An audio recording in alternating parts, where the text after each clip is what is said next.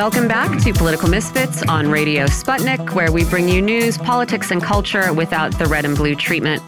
I'm Michelle Whitty. I'm here with my co-host, John Kiriakou. We're going to go against the grain for a couple of hours, as we do every weekday, except when we take vacations sometimes. But it's not that often, folks. You can handle it. No, it's not. We've got a lot to get into today. We have more from the Some of the Americas party. Some of the Americas going on in LA. We are going to ask Jamarl Thomas, our correspondent there, what's happened on this, I guess, officially the second day of the summit. Do you think that the administration is in any way embarrassed by this? Yes, I think it could be that is the biggest story. That's sort of the story of the summit, especially because, I mean, I'll talk to Jamarl about this, but, you know, Joe Biden's up there going, the Americas we should congratulate ourselves on our democracies. You know, democracy is vital in the region, and we've got lots of them, and we might not always agree, but we're democracies. Yeah. So we come together and resolve things through dialogue. And it's like, where's the dialogue if you are not inviting people to talk? Right. We're going to celebrate democracy, and everybody's invited, except you, and you. Yeah. And then Mexico says, well, wait a minute, that's not fair. Yeah. If they're not going to be there, then we shouldn't come either. And we say, and you're not invited either. Yeah. And then also, that's not a summit. Yeah. And more, I also think it's been interesting. It's hard to get it's not impossible, right? I'm not alleging there's some conspiracy. Sure. But there are a lot of reports that do not say who didn't send heads of state. It was, you had to NPR this morning said Mexico and several other countries. I read another report that said several other countries. I had to do some research to find what those other countries were. Oh, how interesting. El Salvador, Honduras, I think Guatemala as well. It's in my notes there down in the segment. So, yeah, several other countries. Interesting. Yeah, so you have to look them up. So this is a flop. Yeah, I mean, we'll see. There's supposed to be a big announcement tomorrow about a new framework to handle migration. We will see what that is. You know, I mean, who knows what was ever going to come out of it. Yeah. We'll see. But it does seem like a bit of a snub for the United States is an overall message of this summit. Yes, indeed. So we will get into that. We are going to talk about a new report on prison conditions in the United States a little later. I am fascinated by the phenomenon of some of the worst people and corporations in the world being able to use Ukraine as a PR springboard. Oh, so true. Elon Musk is one. Uber is a new one that I had not known about. We are going to talk about this later in the show. We're going to talk about the way Chesa Boudin's recall in San Francisco is being framed and look at how that process actually works and who is actually being rebuked. You know, right. when we say this is the people admonishing the left. To what extent is that really true? Do you remember several years back when California had a referendum to either approve or to disapprove of gay marriage, and the disapproval won? Well, it turned out that the financer of that was the Mormon Church, right? The Church of Jesus Christ of Latter-day Saints. Yeah. So we really do have to ask ourselves, who finances these referendums and these recalls? I mean, this wasn't just out of the grassroots where San Franciscans just barely into Chesa Boudin's term of office decided, oh, this guy we voted overwhelmingly for 2 years ago, we decide we want to throw him out. He's so bad we can't even wait for the election. We're going to do it right now. And I also think it's important to remember that there can be a big gulf between like our experience of crime and discourse about crime. Yes. Right. And they do not always move in tandem with each other. That's Why right. is that? Who does that support? Maybe we'll talk about that. Of course, the January 6 hearings are going to start on prime time tonight. I mean, I think some of that will be interesting. I think so, right? too. Some of that will be really interesting. If you want to watch it, it's on every network except Fox News. Yeah, I mean, I do think that it has the power to change people's minds about what that was. You know, I do think it is scarier to see what happened in person, right? I don't fault anyone for feeling concerned when a mob, ran into the Capitol with some people, sort of wandering around as tourists, but other people really very angry, right? With at least the desire to do some property damage. I think you can really credibly dispute just how organized any of that was, but I don't think it's fair to mock people for having been a little worried. It was definitely scary. There were some people who were just sort of caught up in the excitement about it. There were some people who probably genuinely realized that they weren't, or didn't realize rather, that they were doing anything wrong. And then there were some people who meant harm to our democracy. Yeah. Yeah. Or at least to both individuals there and to the democracy. I also want to talk about a couple of the headlines that I've seen this week. It didn't get a lot of attention in the U.S. press, but in the European press, the visit of the Belgian king to the Democratic Republic of Congo has gotten a bit of media attention. Congo DRC was, of course, once a Belgian colony with notoriously brutal and grotesque policies enacted against its native population. The monarch apologized for those actions 2 years ago, and now he's visiting Congo for the first time as king. And much is being made about, a path forward, reconciliation, etc. Here's what I want to draw attention to. Here are a couple of headlines about this visit. One is, King Philippe urged not to lend legitimacy to Congo's controversial president. Here's another one. In Congo, Belgian king tries to move past the past. And I just have to say, you are a hereditary monarch of Europe. Legitimacy, this guy that I went in to see, like, if I could find how his house ended up, holding the monarchy of Belgium. This dude is from the Saxe-Coburg Gotha house, right? So I guess one of his warlord ancestors managed to establish dominance over some patch of land, and then they have been just hanging on for centuries, right? So who is he to move past the past? Right? And of course, this new president of Congo DRC, I gather, came to power through what critics are calling dodgy processes. I know absolutely nothing about it. Very well, maybe so, right? But the idea that an unelected European monarch can lend legitimacy in a sane world to anyone, or can be an advocate for moving past the past, is just farce. It's so silly. Do we really want to move past the past? I mean, an apology is one thing, but after what the Belgians did to the Congolese. Yeah, I mean, grotesque and brutal are really inadequate to describe what happened there, which, I think people have become familiar with in recent years. It's just so silly, and just shows how much we sort of passively accept this as normal. Yeah. When it is just old and white. So yeah, this dude can lend legitimacy or not to someone who at least pretended to be elected. It's just so. The Greeks had a monarchy. It sort of came and went and came and went. The kings of Greece were not Greek. They were Danish and German. And we threw them out couple of times, and then they came back a couple of times, and finally the last one we threw out and said, don't ever come back. And so there were negotiations for decades to allow the guy to come back. He finally came back. He's old, he's sick, he's broken down, but he returned all of the money that he took, and he lives in a little house in a southern suburb, with everybody else. Cool. Yeah. Great. You can get rid of monarchy. Yeah, you really can. And it works out fine. Yeah, seems like it's okay. Or you can cut their heads off, but you have a choice. Right. Man, I want to get to this story. I want to get to this meaningless story, but we also have real news. I'll just do we'll just do the really quick, John. Let me here's a quiz for you. Okay. Flamingos. Okay. Pineapples. Garden gnomes. Hot tubs. Yeah. Pampas grass. Okay. An anklet or toe ring. What do all these things have in common, John? Sounds like Miami Beach. Yeah, no, I mean, this. They are all apparently, this is according to The Sun, and then it picked up by the New York Post, which then expanded on this article and included multiple sources. These are all ways you can tell if your neighbor is a swinger. Oh. Pampas grass in the front yard. That like fluffy, tall grass. Yeah. Hot tub. I have some people to text. Several of my friends have hot tubs. I think my mom has a pineapple on her doormat. Oh, no. Yeah. The toe ring and ankle bracelet is really fun. Also, apparently, if you have a black ring on your right hand, this is a signal to everyone, all and sundry, that you might be into swinging. The story tells us swinging is on the rise, with as many as 15 million Americans habitually swapping partners. Habitually? Yeah, to spice up their sex lives. 15 million's a lot.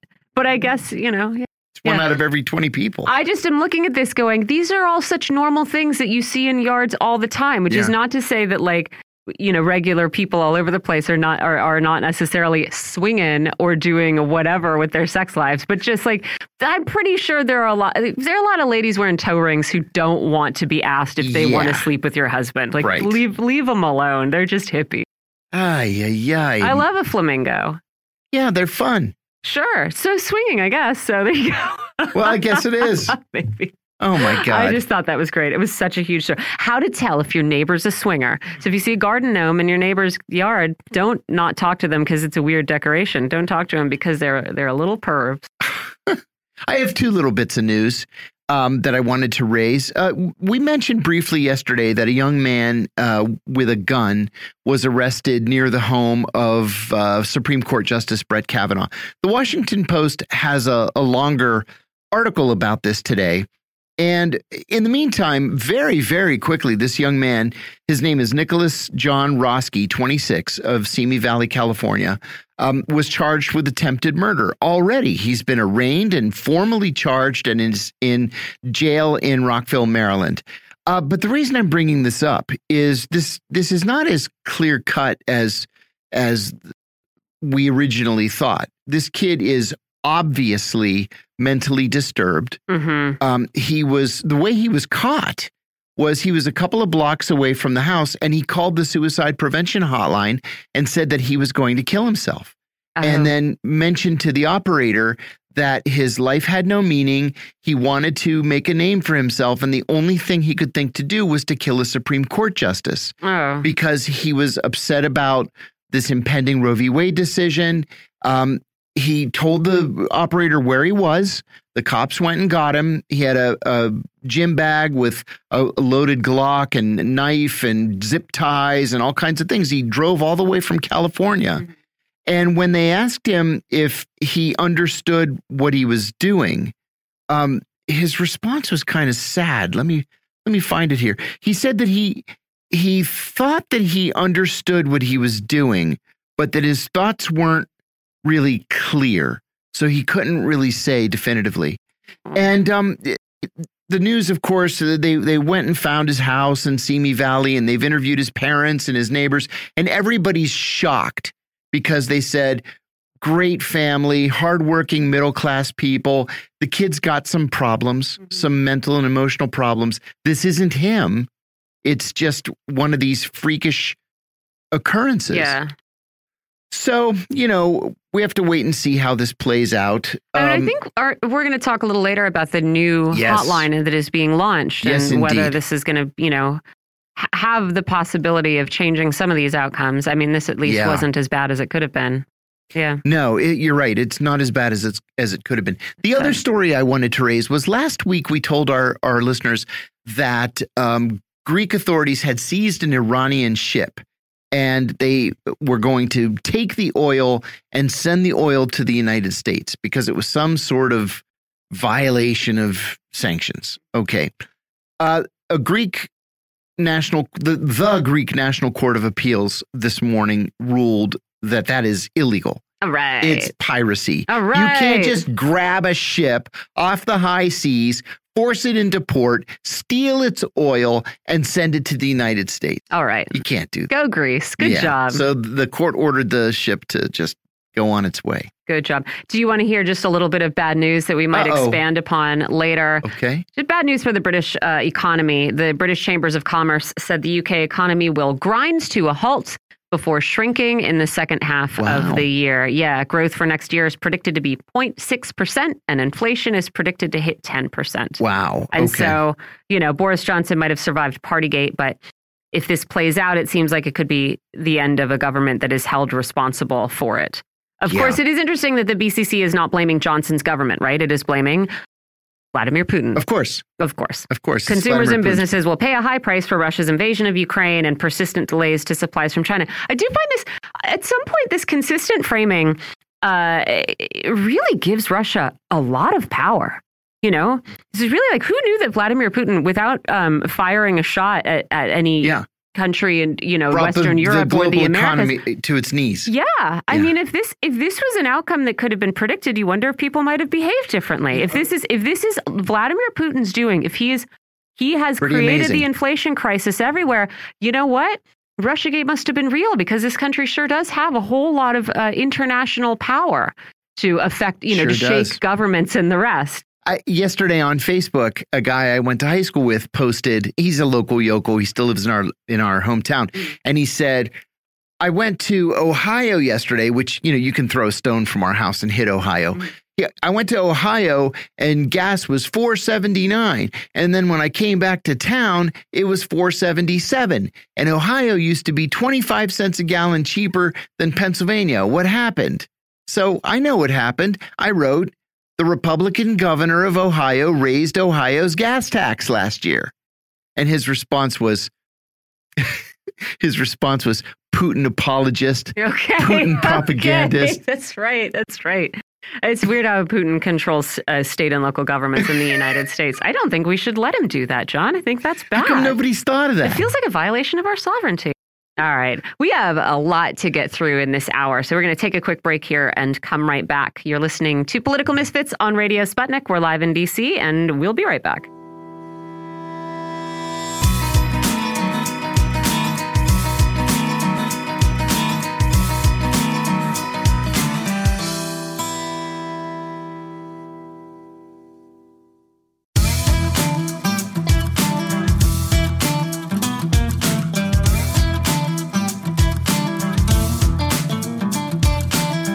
Welcome back to Political Misfits on Radio Sputnik, where we bring you news, politics, and culture without the red and blue treatment. I'm Michelle Witte. I'm here with John Kiriakou, and we are going to get into some stories about human rights, civil rights abuses in the U.S. and overseas. We are going to talk a little bit about the strange, but I think terribly effective PR backdrop the war in Ukraine is providing for really some of the worst companies in the United States. That's just... I said insult to injury yesterday, but I think this is another case of it here, too. Joining us for these conversations is Dan Kovalik. He's a labor attorney, a human rights activist, and an author. His latest book is Cancel This Book, The Progressive Case Against Cancel Culture. Dan, thanks for joining us. Thank you very much. I want to start with Julian Assange, just because I think, sort of without me realizing it, the UK government and Home Minister Priti Patel blew past what I thought was a deadline for deciding whether or not to extradite the WikiLeaks publisher to the U.S. Am I correct that there was an expectation that this decision would be announced by May 31st? But that date has come and gone, and we've heard nothing. And in the meantime, Assange is in what I think you could call, an even crueler state of limbo than he was before, because at least before there was a schedule. And now it's just indefinitely waiting for this minister to say something. I was heartened to see the OSCE recently make some statements about his case, with their representative on freedom of the media expressing concern regarding the impact of his extradition on media freedom and investigative journalism. The representative called on the Home Secretary not to extradite Assange and said the fact that someone who disclosed material of public interest might face a long prison sentence could have a grave and lasting stifling impact on investigative journalism. She also reminded OSCE participating states that they have adopted a set of commitments that consider freedom of expression and access to information as fundamental human rights and a basic component of democratic societies. And so I wanted to just ask if you have any more idea than John and I do of what exactly is going on with Assange's case. And also, the OSCE in its press release noted that it represents 57 states, more than 1 billion people, including the U.S. and the U.K. And should we take these statements more seriously? Well, we should, obviously. And they're not the only ones saying this. I mean, Amnesty International is also opposing the extradition of Assange. Mm-hmm. A number of human rights groups around the world. Obviously, this is a travesty of justice. And frankly, the most unjust part of this is that basically there's no case against Julian Assange. Mm. They want to try, the U.S. wants to try him for things like treason, and he's not a citizen of the U.S. I don't know how he could have, committed treason. Anyway, so the game plan has been all along simply to keep delaying this and to keep him in jail. Yeah. For him to rot in jail under tortuous circumstances, right? He spent a lot of time in solitary confinement. His parents have said that he is in terrible psychological and physical shape. But to even call it a limbo is really doesn't really accurately portray it. Mm-hmm. It's more of a hell, a living hell. Yeah. And I think the game plan is simply to have him rot in jail forever, right? I mean, one of the, essential parts of proper due process is a speedy trial, right? Because if you're innocent, you should go to trial and get let off the hook quickly and be released. Mm-hmm. Never been the game plan for Julian Assange. No, absolutely not. I also think it's very interesting that, according to ABC Spain, former U.S. Secretary of State and former CIA Director Mike Pompeo has been called by a Spanish court to testify about alleged plans detailed in a major Yahoo report last year that the U.S. government had sketched out scenarios in which they kidnapped or assassinated Julian Assange. The request is in connection with a trial examining the conduct of security firm UC Global and its founder, David Morales. The firm is accused of passing intelligence to the United States, spying on Assange while he was in the Ecuadorian embassy and passing that intelligence along, doing things like, getting DNA from his son's diaper, et cetera. So Pompeo is apparently going to be asked about whether they received intelligence from this firm. Former director of National Counterintelligence and Security Center, William Evanina, has also been called to testify. And I wonder how serious we should consider this request and whether you expect either of these men to comply. And then also, Mike Pompeo is sort of assumed to have political ambitions of his own. So what happens if he ignores a court request in Spain? What happens to those political ambitions, which, might include European travel? Yeah, well, I think it has to be taken seriously. You might remember it was a Spanish court that issued the warrant for the arrest of General Augusto Pinochet. Right. And he was arrested, I believe, in England based on that warrant. Mm-hmm. It has to be taken very seriously. And people like Henry Kissinger take these things very seriously. He's been afraid to travel for some time because he's afraid he might be arrested under such a warrant. So I think it has to be taken seriously, and I think Pompeo will take it seriously to the point where he may not travel to Europe in order to not be arrested, right? Mm-hmm. So obviously this would impact, if he wants a national office, particularly if he wants to run for president, it's going to be tough if he can't travel to Europe, right? Yeah. This has to be taken very seriously. And I find it quite exciting, actually, that they're doing this. Sorry, I know John has a comment to make. I was surprised that this came out like 5 days ago, and it really didn't get very much attention because the U.S. press does not like to pay very much attention to Julian Assange. Sorry, John, go for it. I wanted to ask Dan. Dan, you're an attorney. Let's say Assange is extradited to the United States. Is there any way that the likes of Mike Pompeo can keep from being subpoenaed to testify? Can Assange's attorneys force him to testify on this assassination or kidnapping plan that he had? Oh, I think they absolutely can. Of course, Mike Pompeo will raise some type of executive privilege, right? Sure. That for this sort of thing, for him, if he was involved in an assassination plot, first of all, that would be considered enacted as ultra vires, meaning he would not have authority as Secretary of State to do such a thing, right? And so he would not have any immunity for that. And in any case, he's no longer Secretary of State. And so courts would be very reluctant to shield him from that sort of subpoena. So, that could absolutely happen. Maybe they'll even subpoena Donald Trump himself. Wow. Right? Or Biden himself, we'll see. But I think that's probably one of the reasons they're afraid to actually carry through with the extradition, because it really could open up a can of worms. Mm-hmm. It does get, absolutely, Dan, I agree with you. This has been the plot all along, to just sort of drag this out, have no resolution until Assange dies in prison, right? But there was a sort of cover for it while legal processes were underway.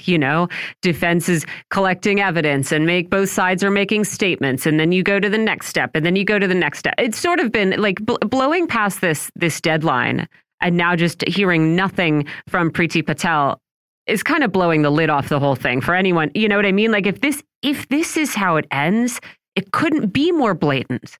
I don't know. It's a gall that is you don't see that often, I think. Well, I agree with you. The sad part is to be totally, honest, I don't think enough people care. That's the terrible thing. It should offend people's consciences, but the truth is it's not getting enough, media play for people to care. And frankly, his character's been assassinated pretty successfully in the media. And so even people that otherwise would defend such a person are not. Yeah. And they don't even know why. They just know somehow he's a bad guy, according to the press. So that's the sad part of this. They're hoping he will kind of die quietly and in obscurity. And the truth is that could happen. That could happen.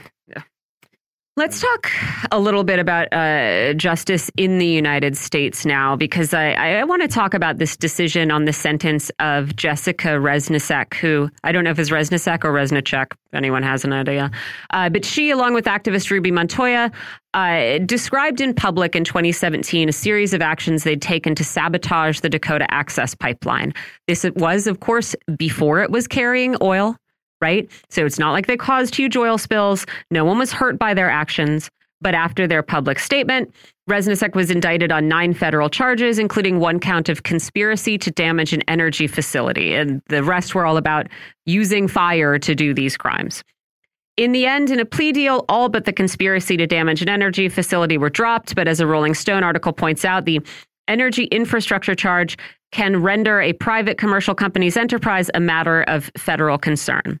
So this was in 2019, and that is what seems to be a sticking point here. Reznicek was sentenced in 2021, and at that time, a judge decided to add a terrorism enhancement to her sentence. The enhancement is applicable to crimes calculated to influence or affect the conduct of government by intimidation, coercion, or retaliation. And the enhancement increased the original recommended sentencing range from about 3 to 4 years to 18 to 20 years. And so because of this, the judge was able to sentence Reznicek to 8 years in jail and look like she was being lenient. So Reznicek appealed, and she just lost. She appealed on the fact that her acts did not target the U.S. government. They targeted a private corporation. But the appeals court did not bother to consider that. It just said if there was an error in sentencing, it was harmless because the original judge had said on the record she would have imposed the same sentence with or without the terrorism enhancement. And so I wonder, Dan, how significant is this decision, right? Because you could say it sort of codifies a certain conflation of government and private interests and, codifies them sort of against the interests of citizens. Well, the appellate decision would not codify it as such, since they didn't deal with the issue. Right? Okay, right. Not to, and by the way, courts of appeals especially will go out of their way not to resolve a constitutional issue if they don't have to. So that's what they did here, right? So I don't think this has any precedent in terms of that. But I do find it, of course, disturbing. These terrorist enhancements in general are ways of criminalizing peaceful political dissent. Mm-hmm. And that's exactly what this is about. So if you might recall when people went to protest at Donald Trump's inauguration, a bunch were charged with terrorism. Mm-hmm. Now, a lot of those charges were dropped, but you can keep people in jail for a long time on those types of charges. And obviously the district court judge did use these terrorist enhancements against her. So I just think this is a slippery slope towards criminalizing political activity in this country. Does this point to a fundamental flaw with these kinds of enhancements, or should we just be much more careful about their application? I think that there's an inherent problem in there. And by the way, it's inherent because that's the intention of these. Right? Yeah. If someone's actually engaged in terrorism, you don't need terrorism enhancements. These enhancements are to bootstrap, huge penalties upon conduct that otherwise would not receive a huge. Mm-hmm. Right. So I think inherently these are meant to and will curb political dissent in this country. Yeah, I mean, that certainly seems to be the point of them. I think that Ruby Montoya, who was her Resnick X co-actor there, is trying to take back her plea deal, saying that she was coerced. And I think it's because of the possible application of these terrorism enhancements. The other interesting thing in this case is the role of Congress. Resnick X team issued a press release on Monday when the decision was made and pointed out that federal prosecutors only pursued terrorism enhancements against her after 84 congressional representatives wrote a letter in 2017 to Attorney General Jeff Sessions requesting that she and other protesters who tamper with pipelines be prosecuted as domestic terrorists. It also pointed out that those members of Congress have together received a combined $36 million in campaign contributions from the oil and gas industry. And so, this is Congress saying people who interfere with pipelines going through their communities, threatening water sources, threatening the water sources of vulnerable populations. We want to keep those companies flush so they can keep giving to us, and we want these people treated as terrorists. I mean, how should we respond to this kind of behavior? Yeah, well, it's very disturbing because it's politicizing a criminal prosecution, right? And what it does, it breaks down the separation of powers, right, between Congress and the judiciary.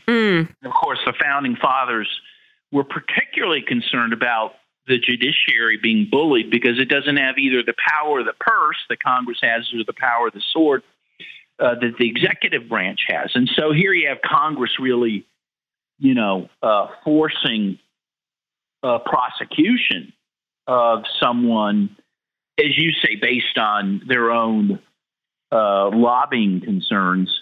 We have to be very concerned about this because, again, this means that an otherwise fairly benign event, which is being prosecuted, can be politicized and lead to, years for someone in prison. Yeah, I mean, eight years for the kind of sabotage they did. I think I read one thing they did was like take a coffee can, punch it full of nail holes, fill it with gasoline, light a match. It's not like they were buying, tons of fertilizer, making serious bombs. And again, didn't hurt anybody.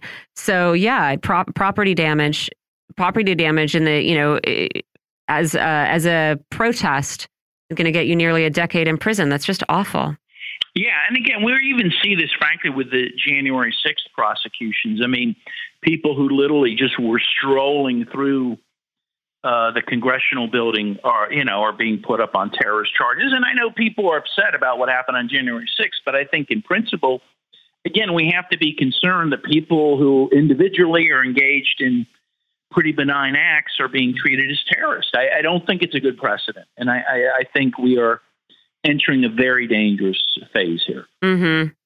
I also want to talk for a second about how the worst people and companies in the world are getting to use Ukraine as an opportunity to enhance their images.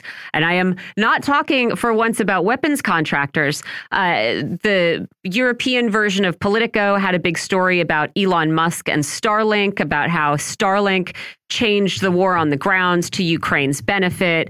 Sort of just feels like a little bit of a puff piece for Elon Musk after he's been dragged through the American press a little bit over the whatever the state of his acquisition of Twitter is at this point. But the other one that really got under my skin is this announcement yesterday from the World Food Program and Uber.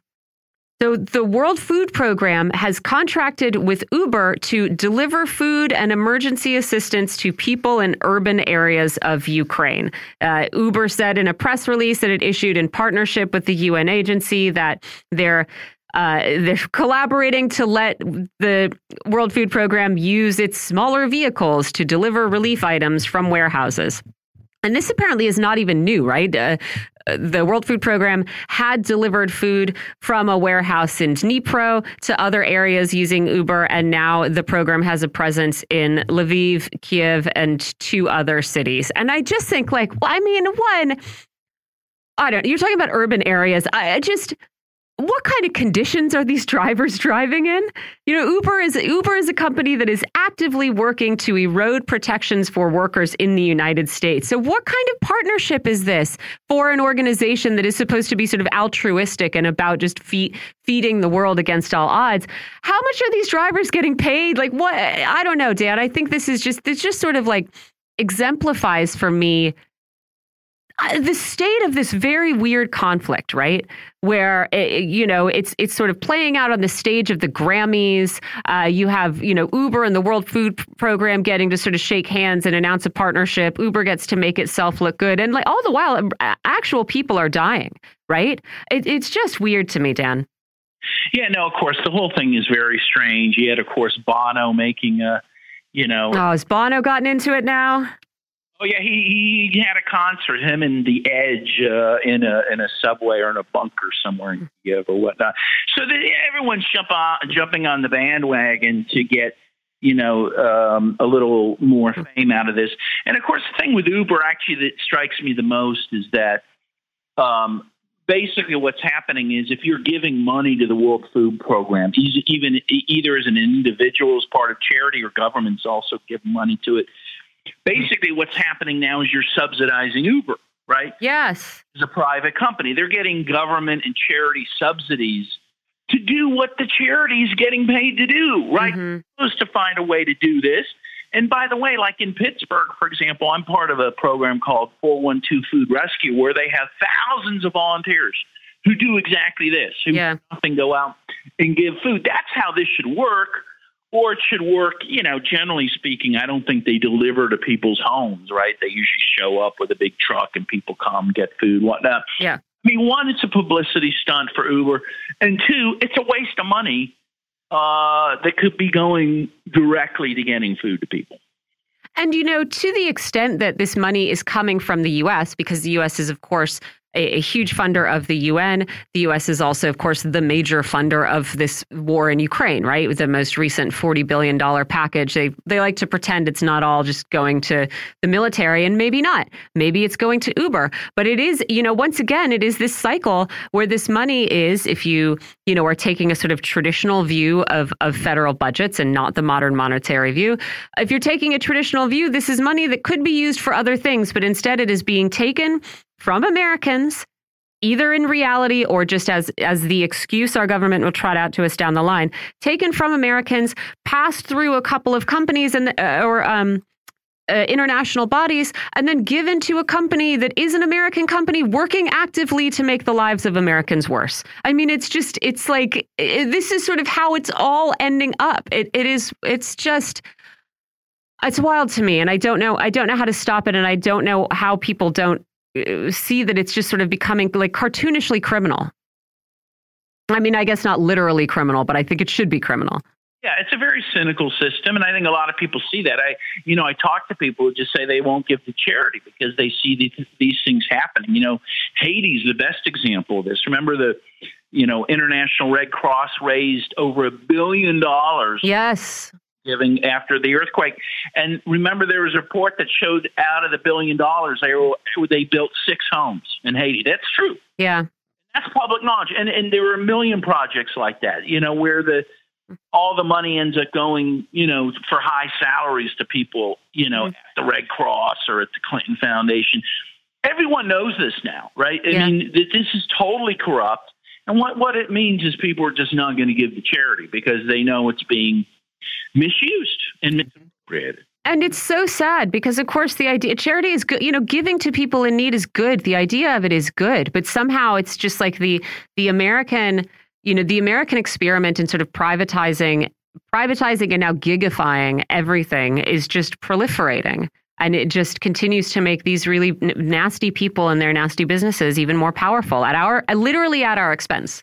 Yes, this unfettered capitalism now infects everything, as it would, and it corrupts everything, including now charities. And and again, I think people are getting wise to it, and it is very sad, but it is something that needs to be resisted and dealt with on a systemic level. Yeah, and recognized, right? I think recognized for what it is, right? I think for a lot of people, they just sort of can't believe their eyes and then move on. So, yeah, that was Dan. We could go on all day about this, but we can't keep you forever. That was Dan Kovalik. He's a labor attorney, a human rights activist, and an author. Do you want to tell our listeners where they can get your most recent books and all of your others? Yes, you can go to skyhorsepublishing.com and find my author page, has all my books and where to buy them, and you can find me at Twitter at Daniel M. Kovalik.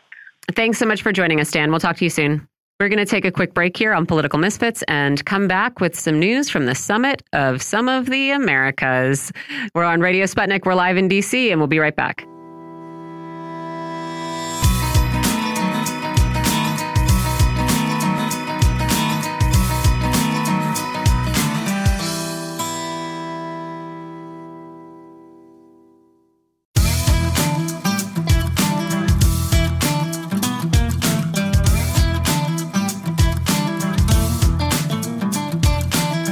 Welcome back to Political Misfits on Radio Sputnik, where we bring you news, politics, and culture without the red and blue treatment. I'm Michelle Witte here with John Kiriakou, checking in on what's going on with that triumph for the Biden administration, the sparsely attended party happening in LA, the Summit of the Americas. No, I guess people are there. People are there, and even for the actually pretty many heads of state that didn't come, they sent delegations. Yeah. A lot of foreign ministers, I'm sure. No embarrassment for this administration. Joining us from California is Jamarl Thomas. He's a political analyst and co-host of Fault Lines on Radio Sputnik. Hi, Jamarl. Hello. How's it going, guys? You doing okay? We're doing great. I want to just ask, I have some specific questions for you, but just to start generally, what happened yesterday at the Summit of the Americas and what's been going on this morning? So Kamala Harris has been found. Okay, thank God. She gave a statement. She's safe. Okay. So people were worried. They're like, where's Kamala? Where's Kamala? She's here. She gave a very quick statement. Yesterday was interesting. So I did two things yesterday. I went to the events itself, meaning proper, like watching the heads of state like Blinken come in and give his statements, and the ministerial meeting.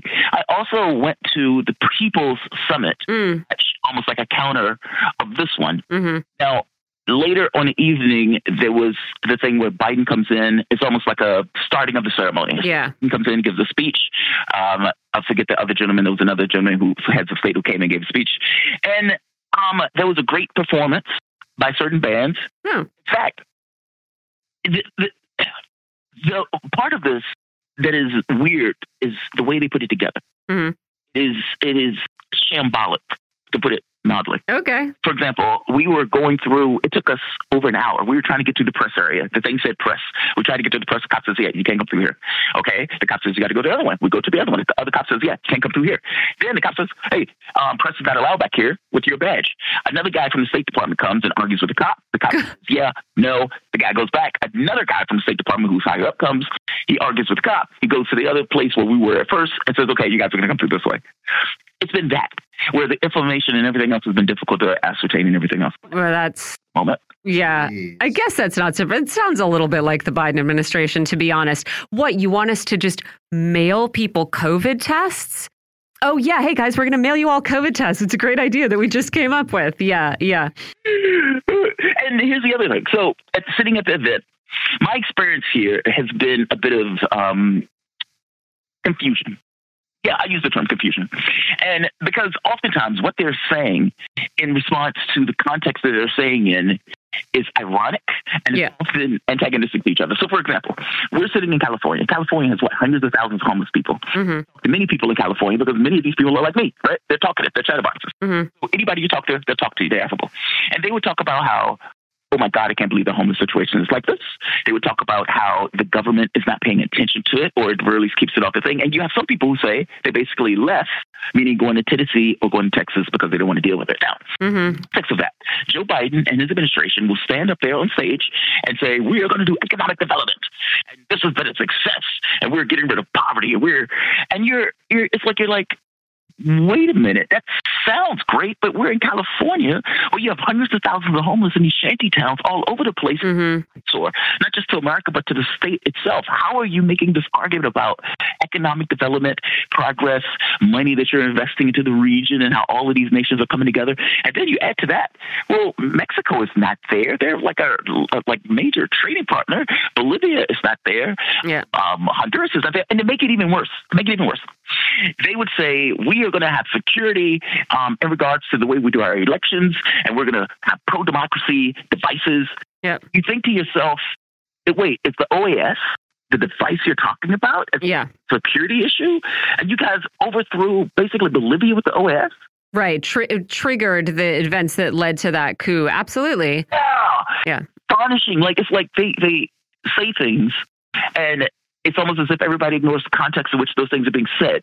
Yeah, I think I want to say the California sort of formal homelessness count is 161,000, which I think we can assume is a pretty dire undercount. And so, yeah, having it in the context of a state where there are just enormous shanty towns. Also, the other thing I see is, I mentioned this at the beginning of the show, Joe Biden sort of congratulating the Americas on their democracies, right? Or our democracies, our continent is full of democracies. And while we don't always agree, we resolve issues through dialogue. And you go, okay, well, where was the dialogue with these countries that you decided not to invite? And then also, in his address last night to open the summit formally, I know that Joe Biden, was telling the gathered government representatives to invest in workers in the middle class. Again, excluding governments that draw much of their support from workers and to some degree from the middle class. Just, ignoring the context. It's just sort of like that's par for the course if you want to pretend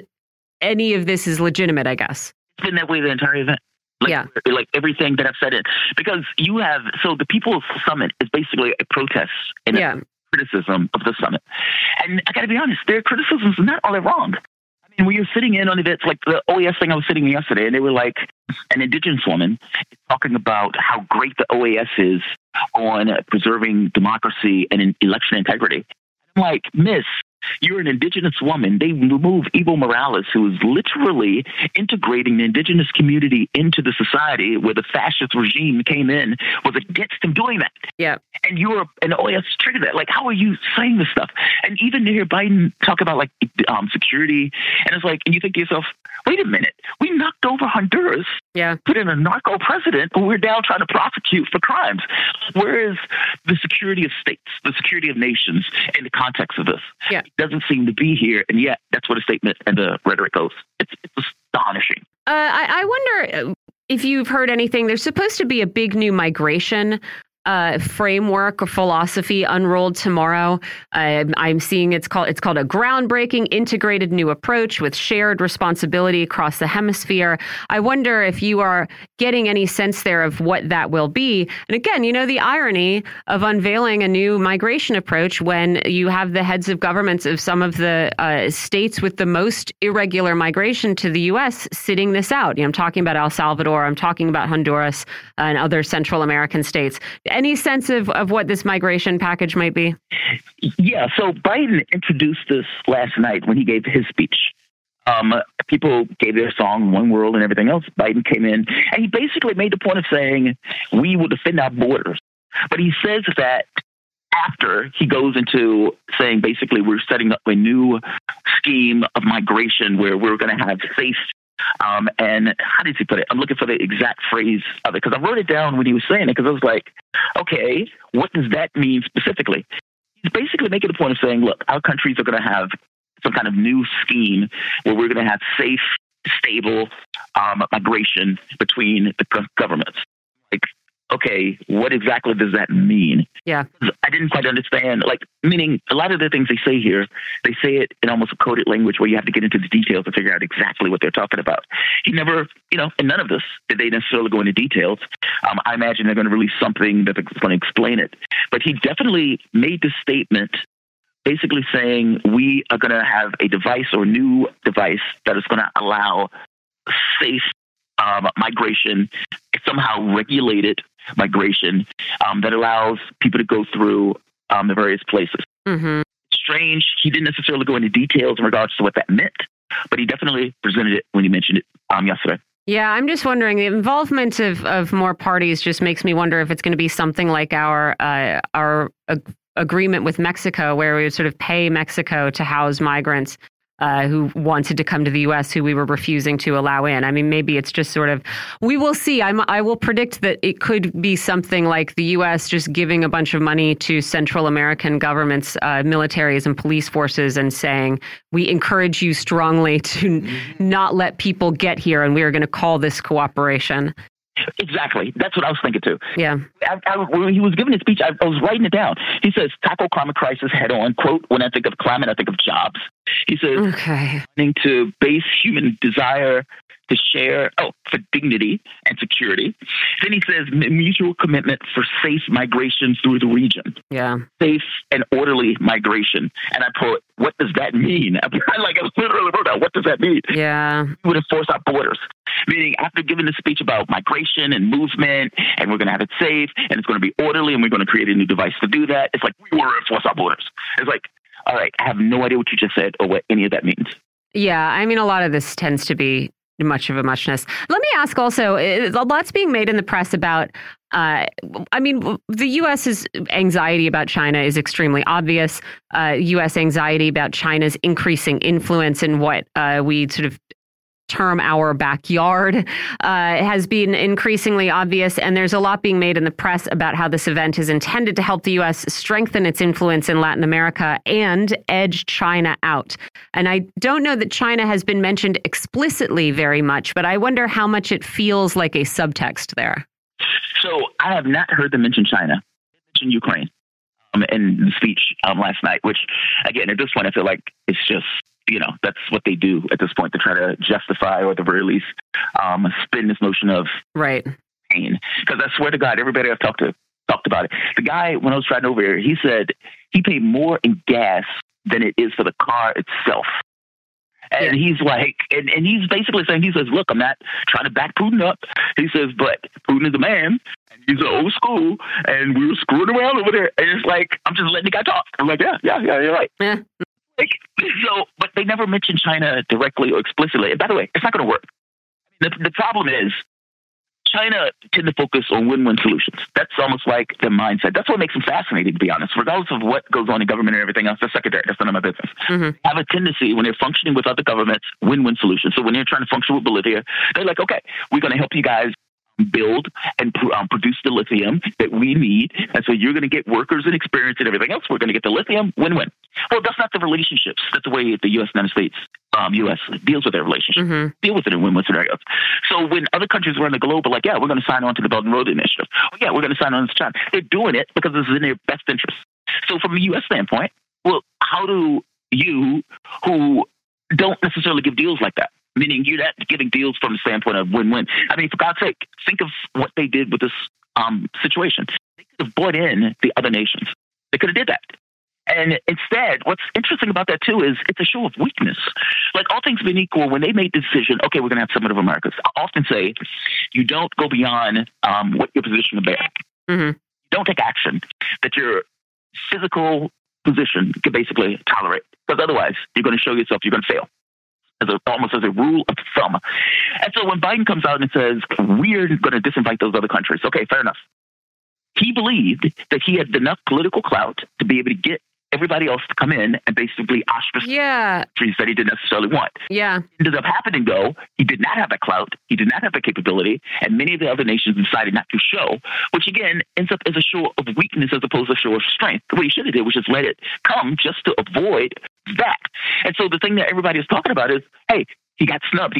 If you put in 2020 Summit, all of those articles about Biden gets snubbed, they got snubbed, et cetera, as opposed to whatever thing that they actually wanted people to focus on. Yeah, I have wondered about that. And I wonder how much more, it feels like an administration that has gotten a lot of insults Trump was obviously a clown and a buffoon, but I don't recall him really getting insulted to his face, basically by world leaders. And yet, this is pretty much seems like this is what's going on with our relationship with Saudi Arabia. Obviously, the governments of El Salvador and Honduras and, of course, Mexico and some others felt empowered enough to not show up to this event. It does seem as though this is maybe the beginning of what is going to have to be a public acknowledgement that certainly American prestige is quite rightly in decline. But how quickly does American sort of power, soft power or hard power, follow this decline in prestige? I think that is an interesting question. Oh, 1,000% agree with you. And understand why. I mean, the governments that basically didn't show up were the governments that the United States have tried to overthrow. Mm-hmm. So if you were Bolivia, and you see them trying to ostracize Cuba, Venezuela, Nicaragua. Well, what about you? Yeah. Meaning they were targeting those governments, meaning when the coup government failed and Arce took over in Bolivia, well, they started prosecuting the atrocities that were taking place. What did the U.S. do? The U.S. is like, hey, we don't like the fact that you're prosecuting those fascists that basically overthrew the government with our help. Yeah. So it's like if you're Bolivia and you realize, so wait, you can ostracize those countries, we could be that country. Mexico could be that country. Meaning all of those countries recognize that they themselves could be targets in the same way that the other countries are being targeted, in which case there's like, no dice. Very quickly, Jamarl, I know that there's the People's Summit that's underway nearby. It's offering a sort of alternative. Any protests there that you're seeing at the Summit of the Americas? I know someone tried to approach the motorcade and was taken away by security pretty quickly. Have you seen any other attempts at protesting the event? Yes. So it is tight here. Mm-hmm. Service police, they basically surrounded the entirety of the building. There was somebody who was screaming at Biden in the summit, meaning when Biden got to give a speech, the person stood up and started screaming at him. I think I got video of that, but I can't know it, whether it's on the thing. I couldn't necessarily hear what they were saying, but she was quickly removed. Biden was unslapped by the whole thing. I've talked to several protesters who were outside of the building. One had to do with Nicaragua, basically saying, we want our freedom. When I asked him what that was, he wasn't all that clear about what that was. Other person was on Biden and immigration, basically making the point of saying these guys are playing around with immigration. They need to do something about it. And the People's Summit, they're going to have apparently a larger scale protest on Friday, if I'm not mistaken, but they were also protesting over the course of the days. They're protest out here, but the security is basically keeping them away from the site itself where they can, get in, actually get to the leaders. The leaders are basically being insulated. Not very surprising there. All right, that was Jamarl Thomas. Jamarl is co-host of the morning show here on Radio Sputnik. You can hear him every morning. We will check in with you tomorrow, and maybe that new migration package will be unfolded, and we will see if any of our predictions are correct. We'll talk to you later, Jamarl. Thanks so much for your time. We're going to take a quick break here on Political Misfits and come right back.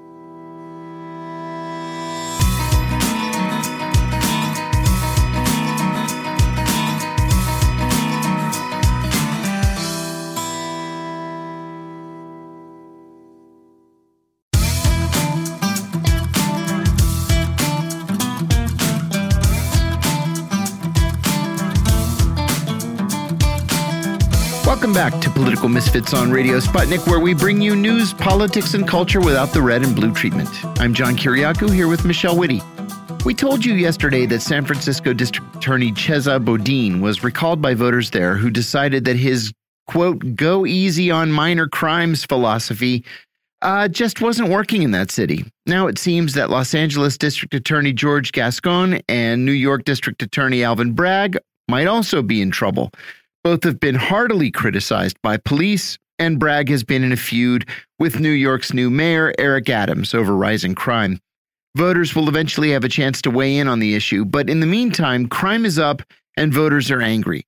And nationally televised hearings begin today on Capitol Hill, where the January 6th committee will begin presenting its findings on far-right groups who were involved in the riot.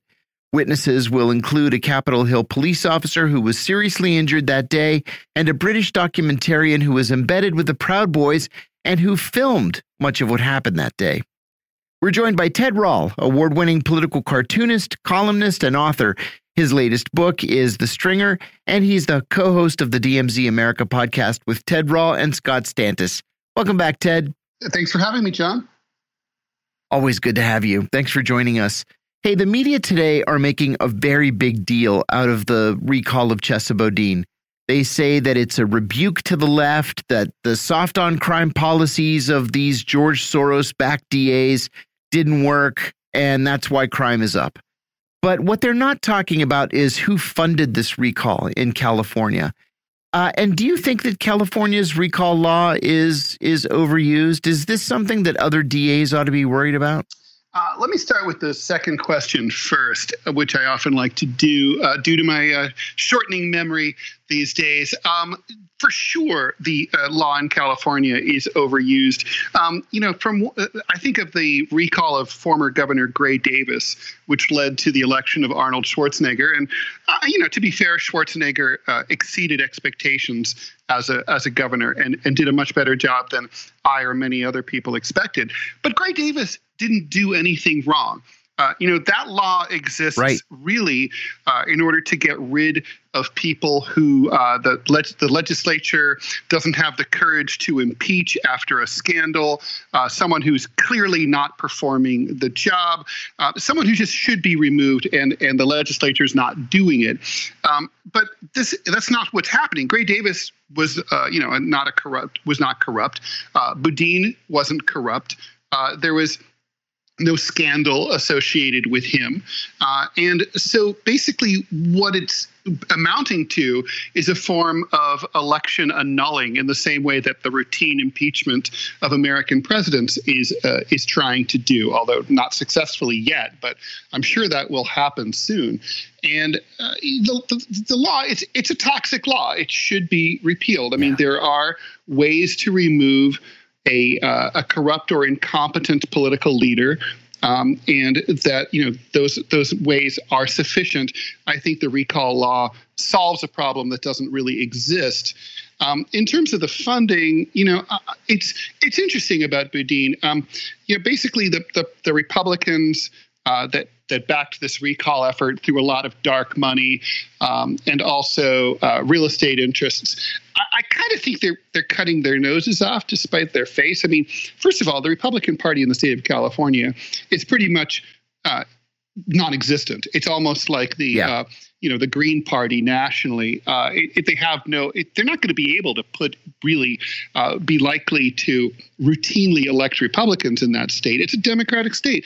But I mean, also the real estate interests, I don't really know that. I think they're going after the wrong guy. I think what's really happening here is that we have a national case of blue flu. I think the cops are angry, the police unions are angry about even the threat to defund the police, because at this point it's mainly a threat. The police never really have been defunded in any significant way. It's just words, right? So they just don't like the phrase. So it's like, don't mess with us. So they're sitting on their hands in places like where I live here in New York, in San Francisco, LA. They're just not responding to crime. So it's kind of hilarious. They're creating the problem. The cops are not defunded. There's many of them. There's too many of them in most of these cities. But they're not doing their jobs. So crime's going crazy, and people are reacting to that. And the cops say, well, if you gave us more money, then maybe we'd be able, it's like a protection racket. Nice city you got here, be a damn shame if it burned down. But they're not, they're the problem here. Obviously there's a lot of causes to this current crime wave. But I think first and foremost is the refusal of the police to do their jobs.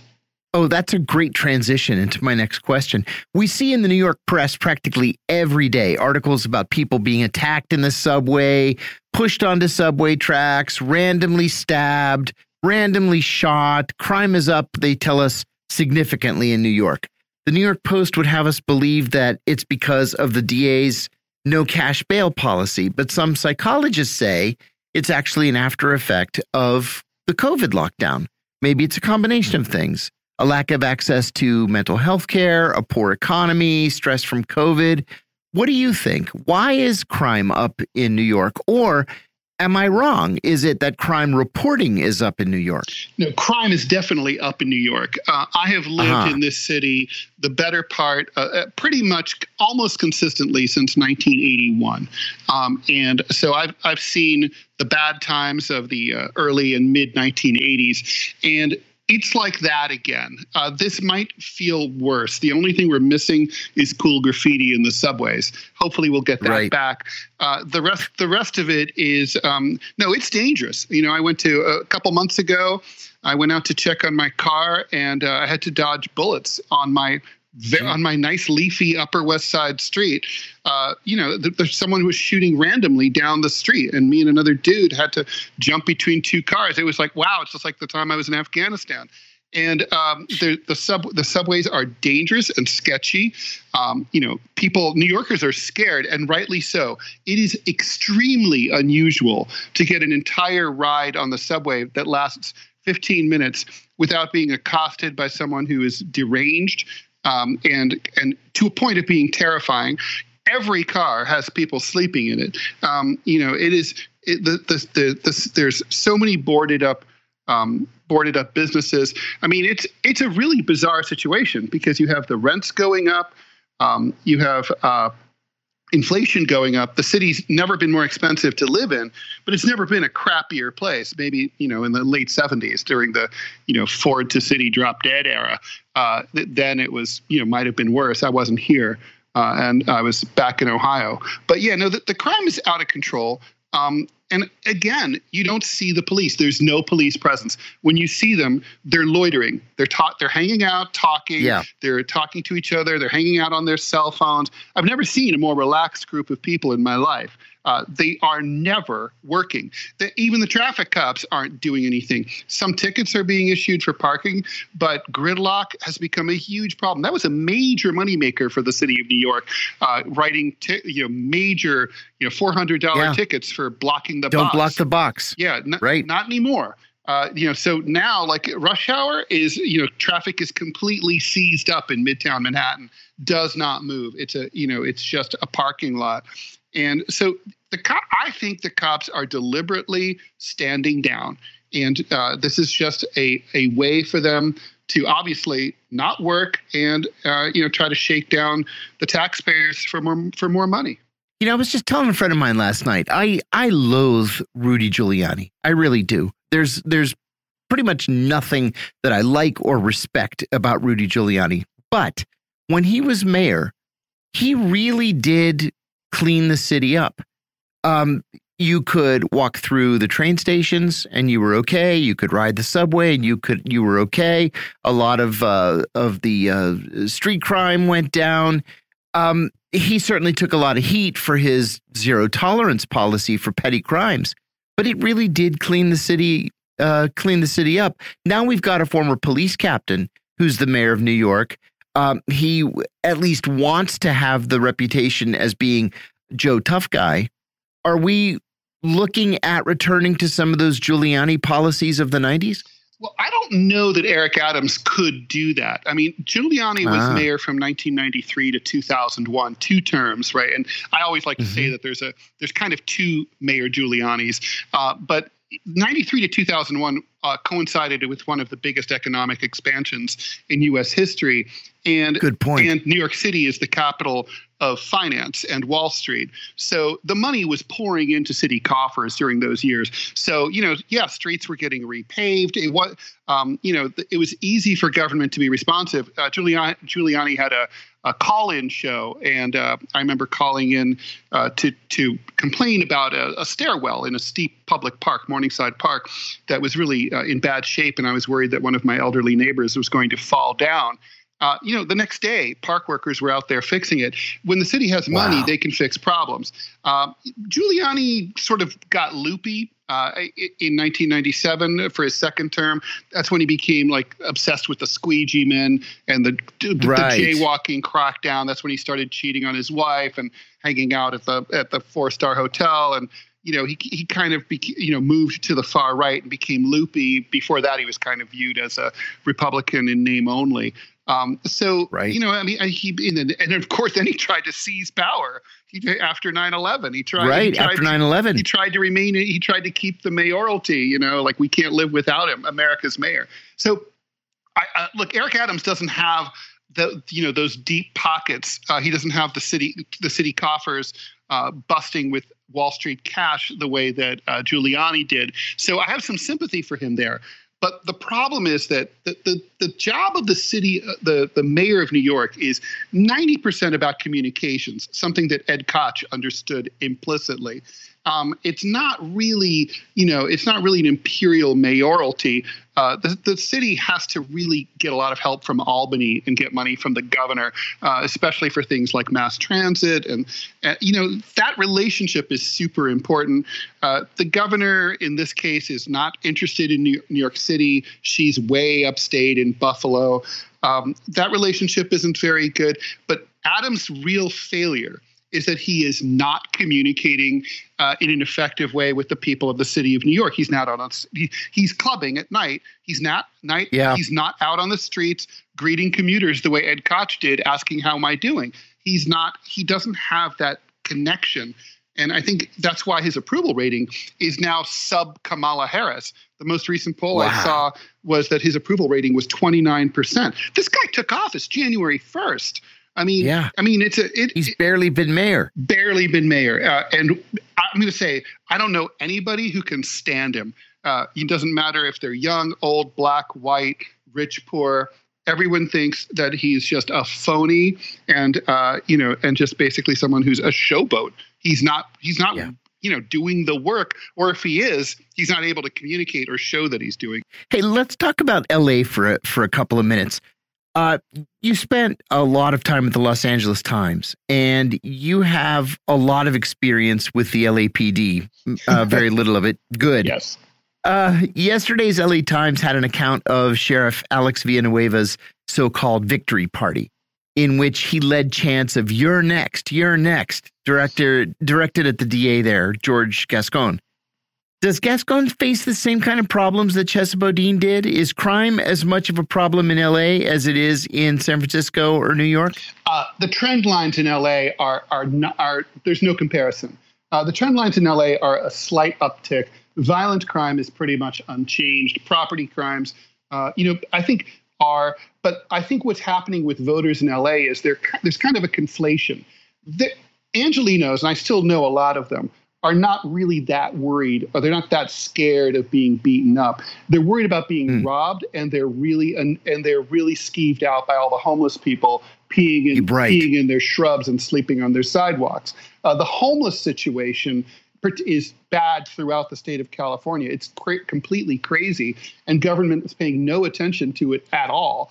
But in Southern California, in large part because of the weather, it is worse than it is in the San Francisco Bay Area. So I think, that's really the issue. And, voters they kind of conflate these things. What they're looking for is sort of return to some order. And I think, maybe what the press is getting wrong and what Republicans are not understanding is they're kind of presenting this as we want the people are choosing between a binary choice of weak on crime, woke DAs who let, repeat offenders walk free time after time after time, or you can let crazy steroidal, war veteran police officers run rampant and beat up people of color, and we're all supposed to be okay with that. I don't think either one is what voters want.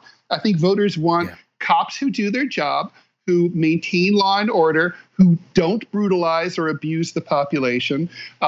People who are clearly career criminals should be, kept away from the public. But, again, I don't think, minor crimes, not very many people want to see those people rotting in prison. So I think there's a sort of like a common sense middle here that is not being covered much in the opinion pages of newspapers or, their equivalent online. Ted, let's move over to the January 6th committee hearings that are going to begin tonight. Every major network except Fox News is going to carry them live and in prime time.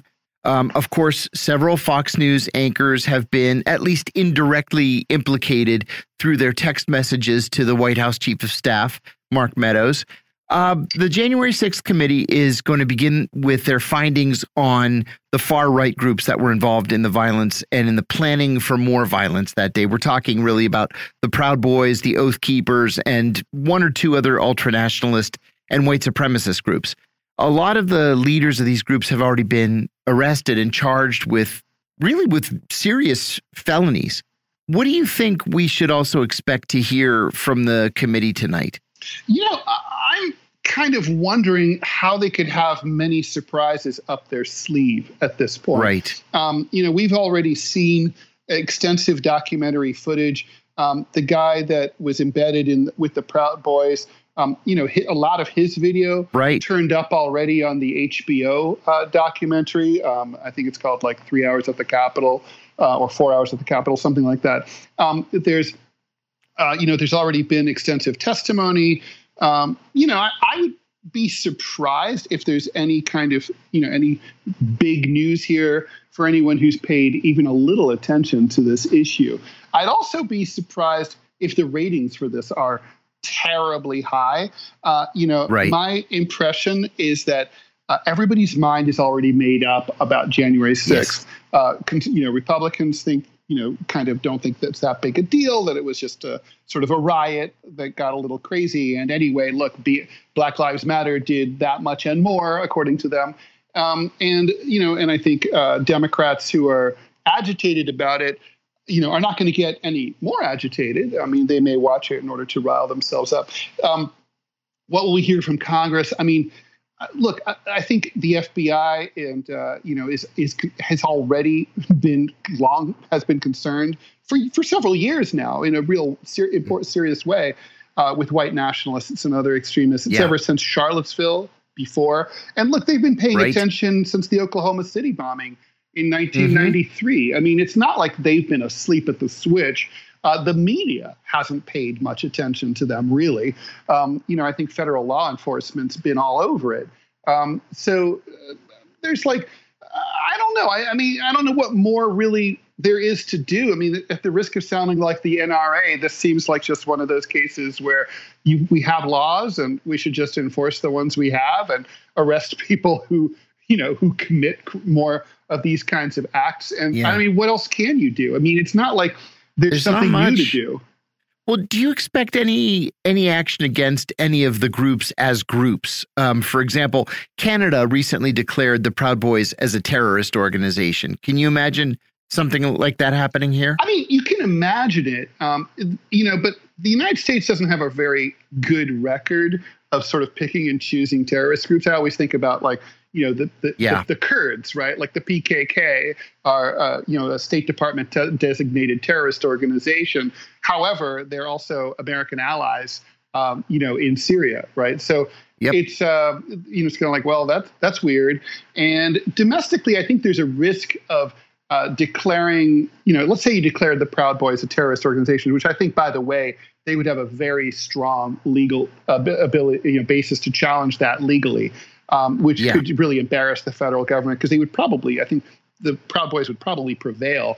But let's just say that they did that. It would, it would build them up. It would increase their reputation. It would be kind of like kind of cool for them almost. I think there's a risk of the Streisand effect when you're the government and you bring more attention to what are, fundamentally pretty small groups.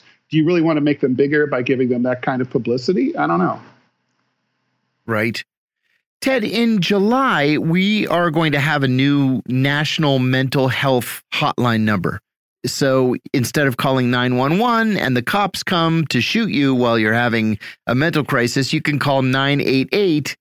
And that's meant to, here's the quote from the news, change the conversation around suicide and reduce the stigma around seeking help for mental illness, unquote. So rather than routing to the police, if you dial 988, the calls will route to the organization that handles calls to the National Suicide Prevention Hotline. Suicide, of course, is the second leading cause of death among people aged 10 to 34. But part of the problem has been, like I said, when somebody calls 911, about a mental health crisis and the police become involved, the situation often ends with the person who is in crisis dead. Do you think this new number will change that? And what other steps could be taken to help people who are having a mental health crisis? Well, intuitively, I would think that this wouldn't make much difference. But I think in this case, my intuition anyway, is wrong. There's no question that I think this is a positive development. I think it'll help. Certainly relatives of people who are and friends of people who are going through a mental health crisis will be able to call that number instead. If you look, I've known people who've worked, who've manned the phones at suicide crisis hotlines, and those phones ring all day and all night. People do avail themselves of them. They do save lives. I think a lot of times people, they don't, they're not quite so hopeless that they're not quite ready to do it. And for those people, it's going to save them. And so, I think this is it's a great thing. It's going to require a lot of publicity. There's going to need to be like an ad council campaign that's sustained so that everybody gets to know, in the same way that it took a while for us all to stop calling the 7-digit number for our local police and calling 911 instead. There's going to need to be a big public relations campaign. Yeah, but I think it's a good thing in terms of what else there is to be done. Look, here we need mental health parity first and foremost. First, we need national health care. Absolutely. And secondly, mental health should be ranked completely with 100% parity to physical health issues. You should be able to get free talking therapy. You should be able to get free meds if they're prescribed by a psychiatrist. You should. We are going to need. Basically, there is no help whatsoever for people who go through, say, a job loss, or who just have a chemical dependency, or people who are suffering through clinical depression, or everybody listening here to us now is going to suffer at some point in their lives from a mental illness, and so it's like this is everybody. It's not someone else, and our society it's just a huge hole. We're just not doing anything about it. And we're just sort of like leaving it. The problem with mental illness is that you don't have good use of the one thing you need in order to be treated, which is your brain. Your brain's not working right. So you don't have the ability to step out of yourself and tell yourself, oh my God, I've got to do this and that. You can't. Mm-hmm. That's why you need help from society and from your friends and from your family. And they have to have the ability to like not go broke. Sending you to a therapist. So my last question to you, and I apologize if this is a little bit out there, but I mentioned in the intro to the show that this young man was charged with attempted murder yesterday in Maryland for approaching Justice Brett Kavanaugh's house with a loaded gun. He freely volunteered to the police that he was there to kill Brett Kavanaugh. 2 hours later, a protest took place at Kavanaugh's house. Well, I was invited to speak at a protest on Sunday night at Attorney General Merrick Garland's house. I declined. I have a personal problem with protesting at people's homes. I remember on the day I was arrested with Fox News and their big truck out in front of my house with a spotlight coming in the windows, scaring my kids. My kids are crying. My neighbors are coming out to see what the commotion is. It was a terrible experience. And I wouldn't want to protest at anybody's house. What are your thoughts on this? Because it seems to be something of a trend lately. It's become far more common, I think, than it has ever been in the past. But having been targeted by the media, it just seems to me to be bad form. What do you think about these protests at people's homes, or confronting people in public, in restaurants, or on vacation with their kids? Well, John, I hope you had blackout curtains. That's a crazy story. It was awful. Oh, my God. Terrible.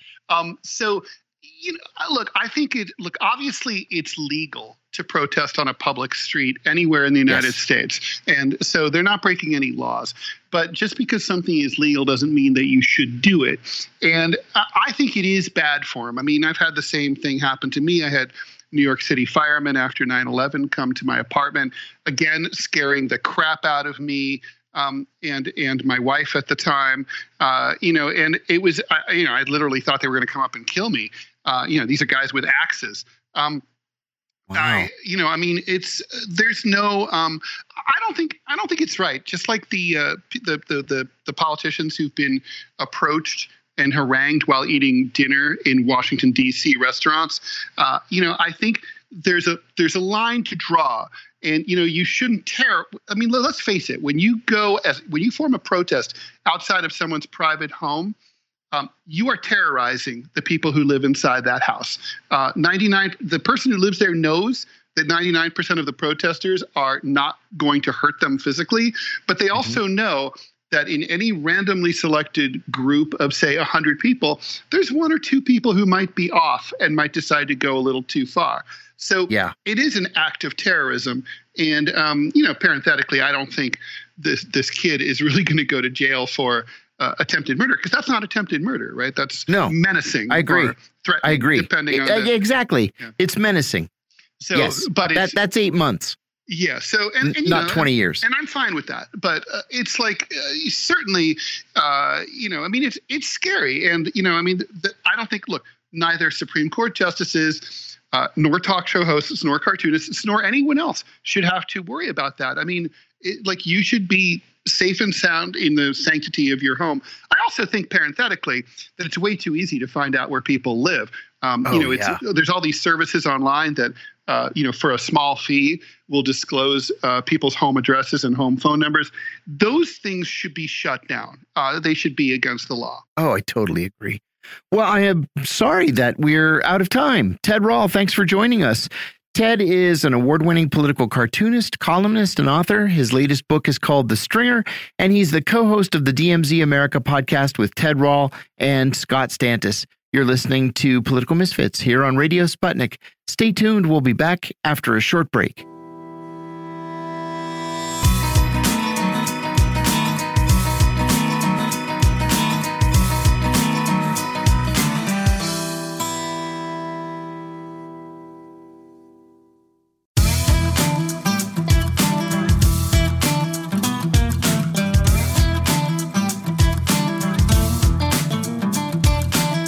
Welcome back to Political Misfits on Radio Sputnik, where we bring you news, politics, and culture without the red and blue treatment.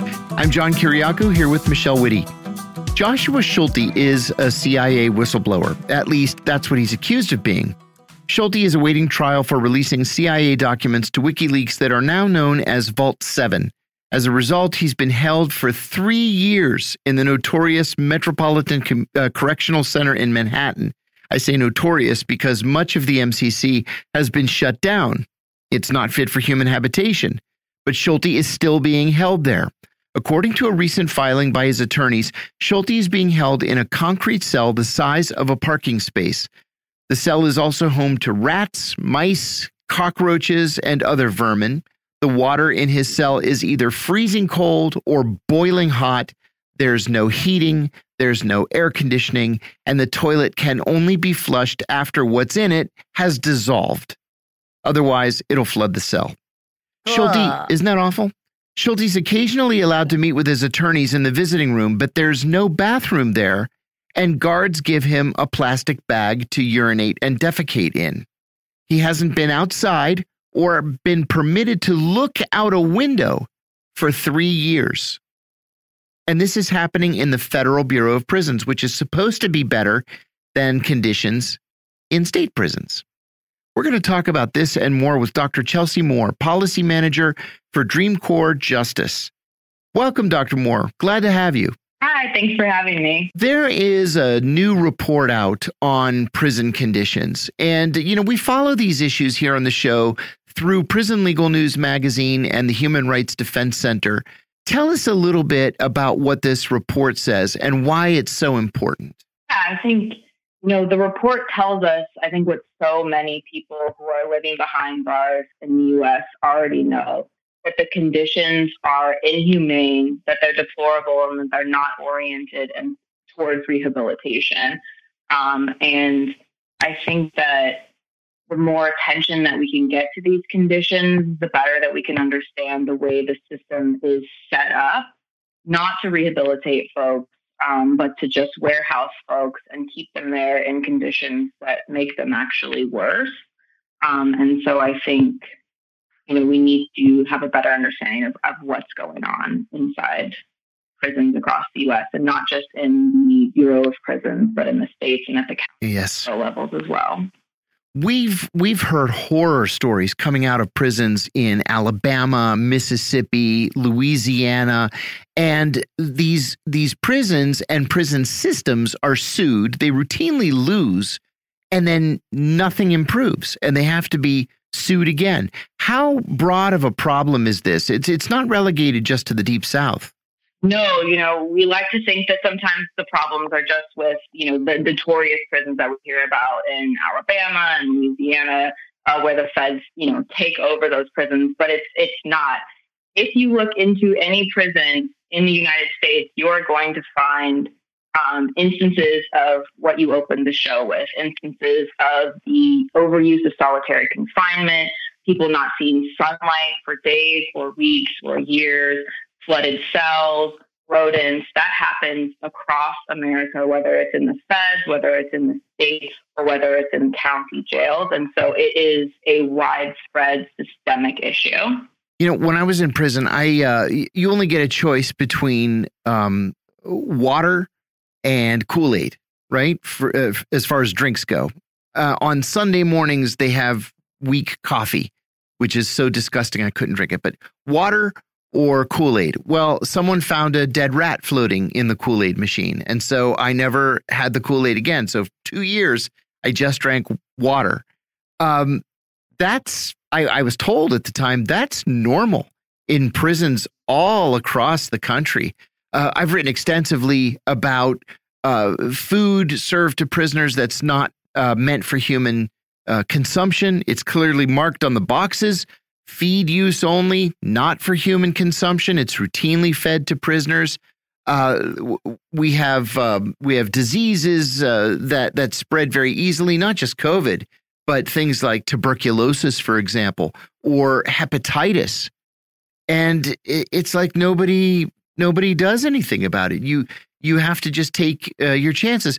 Joshua Schulte complained that he has a diagnosed congenital heart defect and has been not permitted to see a doctor in 3 years.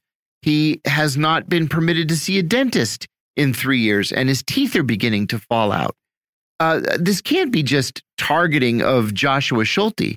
This kind of thing happens all across the country at every level of incarceration, does it not? Exactly, yes, at every level. And how is this not a constitutional violation? It seems to me that the courts have ruled on these kinds of things repeatedly. Why is it not fixed? Yeah, you're right. I mean, the courts have ruled on these repeatedly, but they've also, historically been very deferential to the Department of Corrections and prisons under this guise of this magical phrase, safety and security. Right. Right. And this designation that the prisons know what's best to keep the public safe, and that the courts don't, they're not in charge of keeping up these prisons. And so there's this deference to the expertise of the prisons. And so as soon as the prisons say, we're holding folks for years in solitary confinement, they're not seeing the light of day for this, however long, but that's because they are a safety and security risk. We have to do this for safety and security. So you see that difference. Yeah. Occasionally folks do win, major cases where they say, actually, this is a violation of your constitutional right, be it access to medical care, and be it access to overuse of solitary confinement, overcrowding. And so we do see those, but those are rare. Yeah. Fortunately, they're often ignored, and there's this thought, well, they can just crop up again. And that's in large part, not to get too technical, but of the way that we've set up the prison grievance system. Oh, my gosh, yes. So the Prison Litigation Reform Act back in the 90s just made it really difficult for people to file grievances about the conditions Yes. That would eventually make it to the court. So there's this like bureaucratic maze that you have to make it through the prison itself, which is the institution that you're trying to hold accountable. And if you can't get through that maze in the right way, in the right time, then the courts are never going to hear about it. So there's a lot of stuff that's going on that the courts do not hear about and do not know about, and then layer that on top with this deference because of safety and security, and you've got a really tragic issue. I'm so glad you brought that up. I don't think it's too far in the weeds, and I want to add something to it. At the federal level, what you're talking about is called the BP system. So there's a BP 8, 9, 10, and 11. These are the names of the forms that you have to fill out. So a BP 8 is an informal request to fix something. You get in a little argument with your unit manager, and so you fill out a BP 8 and say, he refuses to replace the light bulb in the shower. Okay. And almost always the warden will say, tough luck. Then you do a BP 9, which goes up to the warden. Say, you denied my BP 8, but I need for you to fix this. And then the warden denies you. And then you do a BP 10. That goes to the regional director, and then he denies you, and you do a BP 11, which goes to Bureau of Prisons headquarters in Washington. Now, the problem with that, and the reason why this system doesn't work, is they have 5 days to answer your BP 8. They have 5 days to answer your BP 9. They have 30 days to answer your BP 10 and 60 days to answer your BP 11. What Josh Schulte did, because he couldn't sue for these prison conditions until he went through this process, the BP 8, which was supposed to be 5 days, they took 85 days, and then they backdated it 80 days. This is what they do to everybody. They did the same thing to me. They do it to everybody. That's why it has taken 3 years to get through this process where he has to say, look, my cell is full of rats and cockroaches, and I haven't seen an open window in 3 years. I don't know what the sun looks like anymore. Now, that should have taken all of, a couple of months to work its way through the process. Instead, 3 years have passed. So my question to you is, nobody's asking for club fed. And I hate that term because there really is no such place as club fed. They're asking for just humane, basic living conditions. Why is this controversial in the first place? And who ultimately has the responsibility to ensure that prison conditions are humane? Are we lacking congressional oversight or state legislative oversight? Is this up to the courts? Is this a multi-level failure? What's the problem here? I mean, I think that it is a multi-level failure, so we don't really have congressional oversight over the BOP. The states don't really have a lot of oversight over what's going on in their prisons at the state level and the counties at the county jail level. We don't have a lot of court issues with the PLRA and getting attention to that, getting the courts to pay attention to that, getting them to rule justly on that. And, we ultimately, who's responsible is we, the people, as democracy, have to decide how we want to treat the folks who may or may not have caused harm, and how we want to have a public safety model that includes both humanity, right? It's humane to have people have to grieve for 3 years, not only on their living conditions, but their medical conditions. I've, read stories and heard folks who are filing grievance after grievance to get an insulin pump. Too late, and they pass away. And they die. Right? Yeah. And they die because it's not just rodents, it's literal medical needs that we're seeing. That's right. People are dying, and they're dying on our watch. I think that we as a society really need to think about what are our goals for justice? What are our goals for public safety? And does this align with our goals? Does it align with our goals to have someone incarcerated, not have access to an insulin pump, go through a crazy bureaucratic maze, and then end up dying because we've set up a system that doesn't care whether or not folks live or die? We have almost 2 million people incarcerated. Yes. Almost one in two people has someone that they know and love incarcerated. And so this touches everybody. And it's time for us as a society to come together and figure out what this system needs to look like and how it needs to fundamentally change, because it's not working right now. It's not working for the people who are incarcerated. It's not working for their loved ones. And it's not serving public safety, because we're not focusing on rehabilitating folks. We're focusing on making things miserable and worse for folks, so they become angry and resentful and, unstable ultimately. Yeah. If you spend so much time in a rat cell with no access to light, nobody, even the strongest mentally strong person, is going to come out unscathed from that. You anticipated my next question. The Brennan Center, which does just marvelous work on these issues, notes that 95% of prisoners across America will eventually be released back into their communities, and that poor prison conditions, plus a lack of education and a lack of training, make Americans less safe. People who have faced abusive treatment in prisons are angry when they're released, and then they're released back into their communities. They're angry, and they're more likely to break the law again and to be incarcerated again. A long-term study of recidivism rates of people released from state prisons between 2005 and 2014 found that 68% were arrested again within 3 years of release, and 83% were arrested within 9 years following release. And evidence confirms that the irony of this great criminal justice system we have: the longer someone spends in, quote, corrections, unquote, the less likely they are to stay out of jail or prison after their release. Would you agree with that?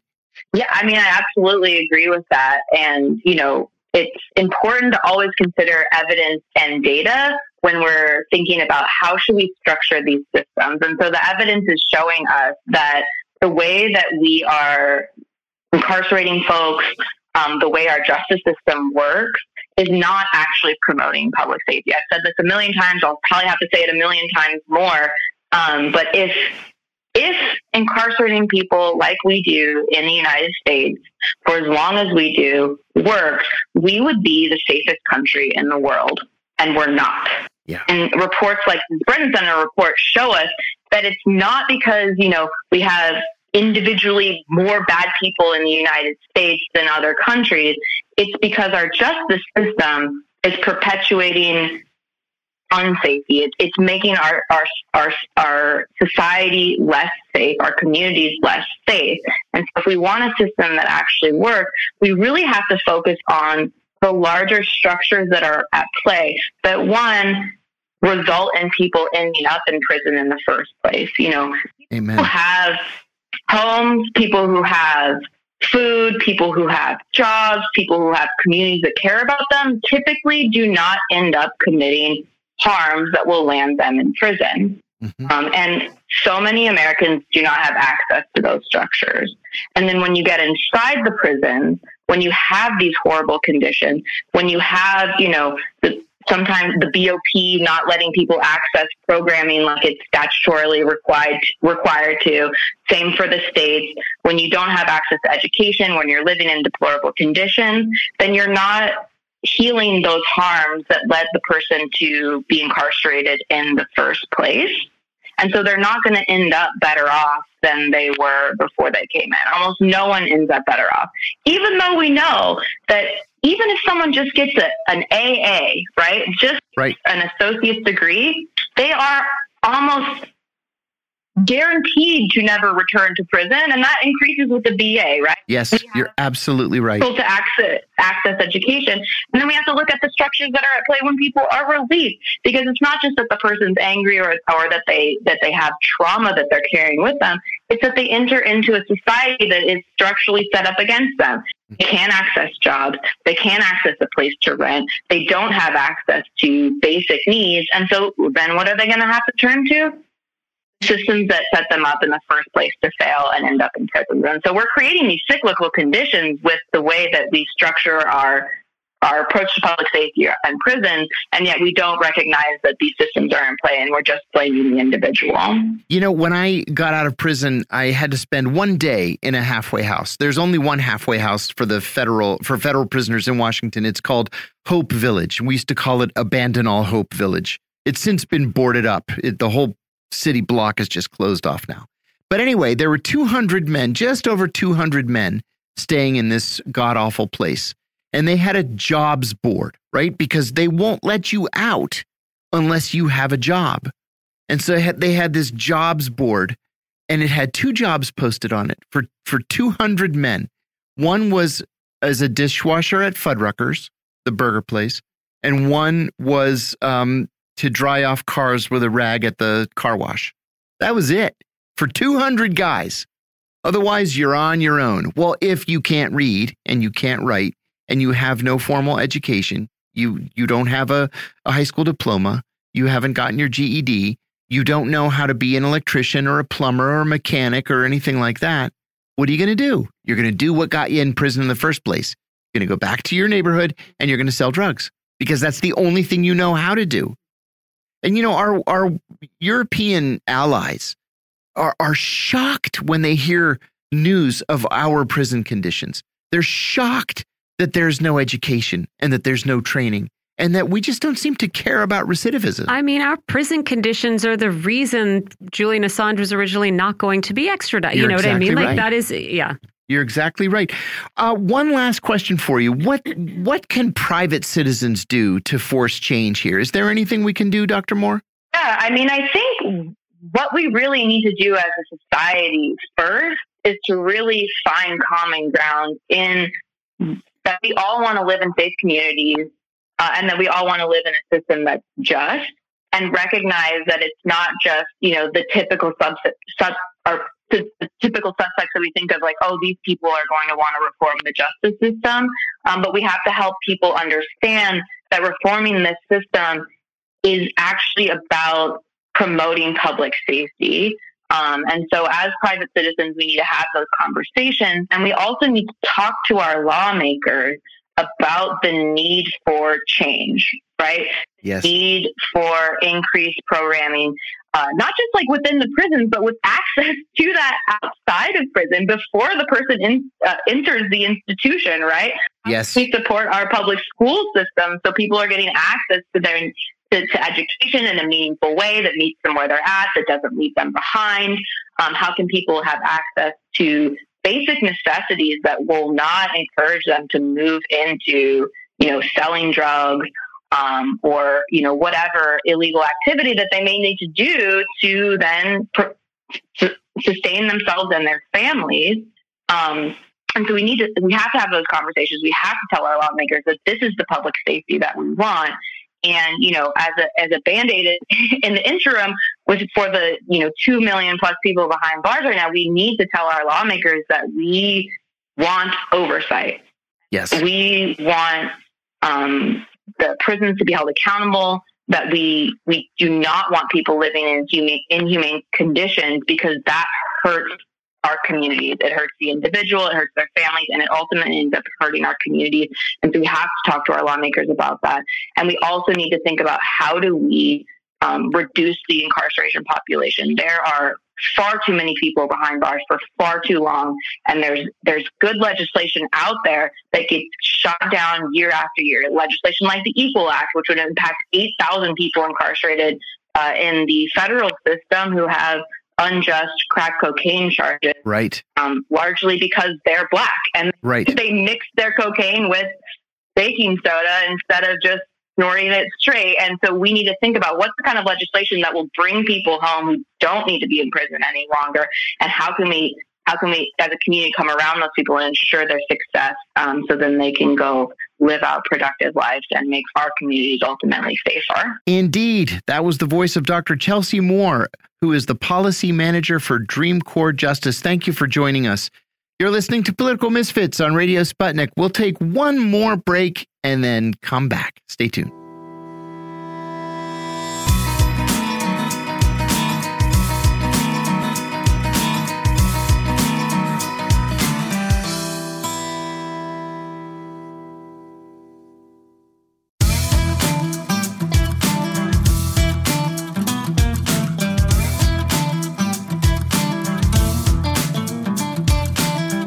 Welcome back to Political Misfits on Radio Sputnik, where we bring you news, politics, and culture without the red and blue treatment. I'm Michelle Witte, still here with John Kiriakou with a few last stories and headlines for you. I had not heard this story before, John. This wild story about a man who's suing American Airlines, speaking about police abuses and mix-ups and getting stuck in jail. He's suing American Airlines because he says the airline's misidentification of him led police to arrest him and then him to spend 17 days in jail before this misidentification could be cleared up. So what happens is that in May 2020, someone broke into a duty-free shop in Dallas-Fort Worth Airport and stole some things and broke some things. The man who did that then got on the same flight as Michael Lowe, who is the plaintiff in this case. Airport police got a search warrant for any and all recorded travel data for everyone on the flight, according to court documents. But the lawsuit says the airline departed from its established procedures and identified just one passenger, Lowe, who, as you were just saying, does not actually look anything like the dude who's in the surveillance footage. No, he doesn't look anything at all like him. Something happened where they didn't send the police all of this information. They were just like, here's your man. This guy. According to this document anyway. So a warrant is issued for his arrest in Texas. A year later... Because he doesn't know there's a warrant out for his arrest. No, he has no idea. A year later, he's arrested in New Mexico while he's at some event because police were looking for a suspect in a different case and they ran his name through and found open warrants. Right. So he's booked into a New Mexico jail, which must have been a very confusing experience. You're being arrested for burglarizing an airport store and you're like, I don't know. I don't know what you're talking about. So he's booked into a jail in New Mexico. He spends 8 days before he sees a magistrate, which is shocking to me. Although, again, I know you can just get stuck in there and be like, well, there's 25 other people ahead of you, just wait. Meanwhile, no one has any idea where you might be because your family doesn't know perhaps that you are in and out of jail. Yeah. Then he's told that there's no bail because he's a fugitive, right? He's a fugitive from Texas. Because he's in a different state. Yeah. No bail. He was released 9 days later because sometime after his release, a detective got his mugshot and compared it to the photos and saw this is obviously not our guy. And so he is suing quite rightly, right? Oh, yes. I'd sue if I'd had to spend more than 2 weeks in jail over this case of misidentification. It's ridiculous. I have another story. Remember how we started the show with bad news for the UK economy? Schadenfreude there was short-lived. The CNBC has a story out on the results of its latest CNBC CFO Council survey, which I guess is the chief financial officers of companies they decide are important. 40% of these CFOs cite inflation as the number one internal risk to their business. But basically, they are predicting that the economy and markets will get worse before they get better. Well, did you happen to see the piece in Barron's from a week ago? There were two interesting things. Jamie Dimon, the chairman of Citicorp or Citigroup or whatever they're calling Citibank these days, said the same thing, that we're going into a recession. We just have to brace for it. It probably won't be deep or terribly long, but it's a recession. Let me just interrupt you. Not a single one of the CFOs surveyed by CNBC thought there would not be a recession. They're all in agreement that it is coming. Well, they also found a recording that was surreptitiously made of Elon Musk talking about recession. And he said, we're all screwed. Right? We're going into a recession. It's going to be terrible and it's going to be bad for all of us. Yeah. So fingers crossed. One of the other headlines that I just saw come in here that's probably either coming out of the Summit of the Americas or going to be elaborated on in the Summit of the Americas is the U.S. is pledging $331 million to fight food insecurity in Latin America and the Caribbean. And of course, they are saying Russia and Ukraine produce nearly a third of the world's traded wheat and barley. The headlines over the last couple of days have been about Russia stealing Ukrainian grain. That's right. And deliberately causing people to starve in other parts of the world. Yes. Yeah. I mean, this is like all the stuff out of the Ukraine war. So to sit around and then see what later on the actual story is. In fact, the United States warned African countries that these Russian ships that are headed toward Africa with don't grain. Buy it. Don't buy it. Your people are starving, but don't buy this grain. Don't buy this purloined grain. Also, we're not going to do anything to help you. And the contrast between this 331 million to the 40 billion going to the war effort, I feel like also speaks volumes. It's unforgivable. Yeah.